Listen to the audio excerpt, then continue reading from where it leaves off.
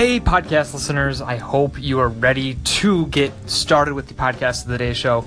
Before we get into it, though, I want to say if you're listening onto Anchor, we just released a new update that lets you comment now, and I think that is amazing and so cool, and it offers so many different ways to interact now with different shows that you like. So I want to challenge you right now to comment on this or the next segment and tell me what your favorite podcast is, or even more than your first favorite podcast. I mean, you can list them off, but I want to hear some of your favorite podcasts. Maybe we can work on getting some interviews with these people on the show if they haven't been on already, and perhaps you get to even submit questions. There's so many doors that are open now because of the discussions. So super excited for this. Anyways, we have a show today. Let's get into it.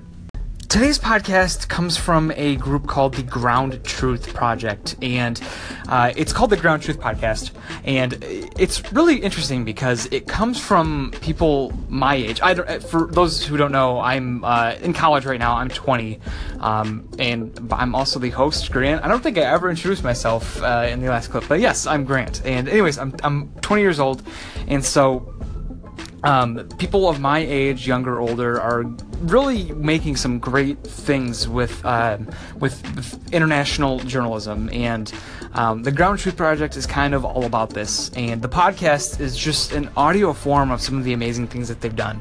And so I got in contact with them, and they gave me a ton of awesome clips that they think really represents the amount of work that's put into their project as well as the quality. And so I'm really excited to show this off because I'm a huge fan of journalism myself. I'm going into it. I'm trying to get a degree in it. So it interests me. Immediately off the bat when I heard about it, it drew me in. And so I'm really excited to show you. And let's listen to all of these clips. I wake up in the ambulance. I'm like, what's going on? They're like, relax, you overdosed. I'm laughing like, what? You guys are crazy. No, I didn't. Like, yeah, relax, you overdosed. Before he almost died from a heroin overdose, Joseph had been sober for several months. But this was his pattern. He'd stop using, then he'd relapse, and then he'd go back into treatment. And then he would relapse again. Joseph just couldn't break that cycle. 100 to 125, 135 or 40 years ago, the pharmacological landscape was entirely unregulated.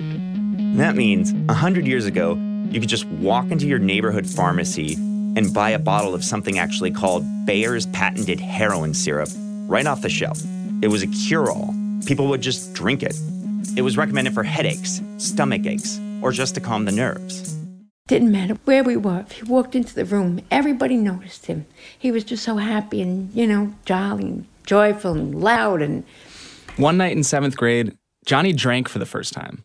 After the party, his friends propped him up on his front step, rang the doorbell, and ran. Candy found him with his eyes rolled back in his head. He spent the next 4 days in the hospital with alcohol poisoning. He was 12 years old.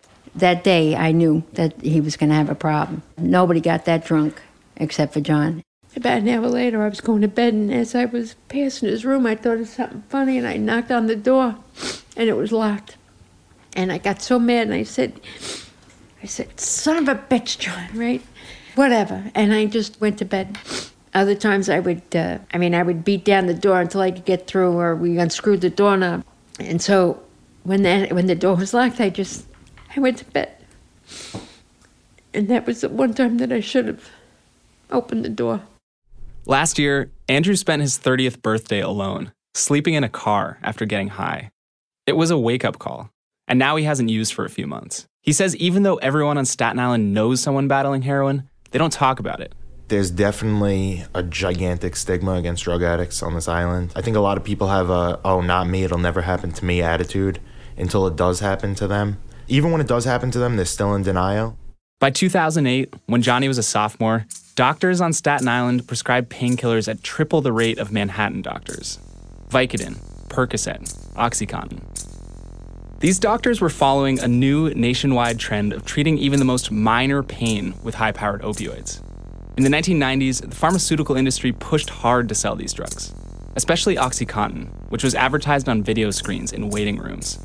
The quality in these clips is astounding, and I hope that message got across because I was blown away that This content was so high quality. And so I really highly recommend that you check this out. Take a look into what they're doing, because their message is fantastic and they're spreading around great stories. So I am fully behind this project just as like a human being, and I really recommend you check it out. So that was the Ground Truth Podcast, and I hope you liked that.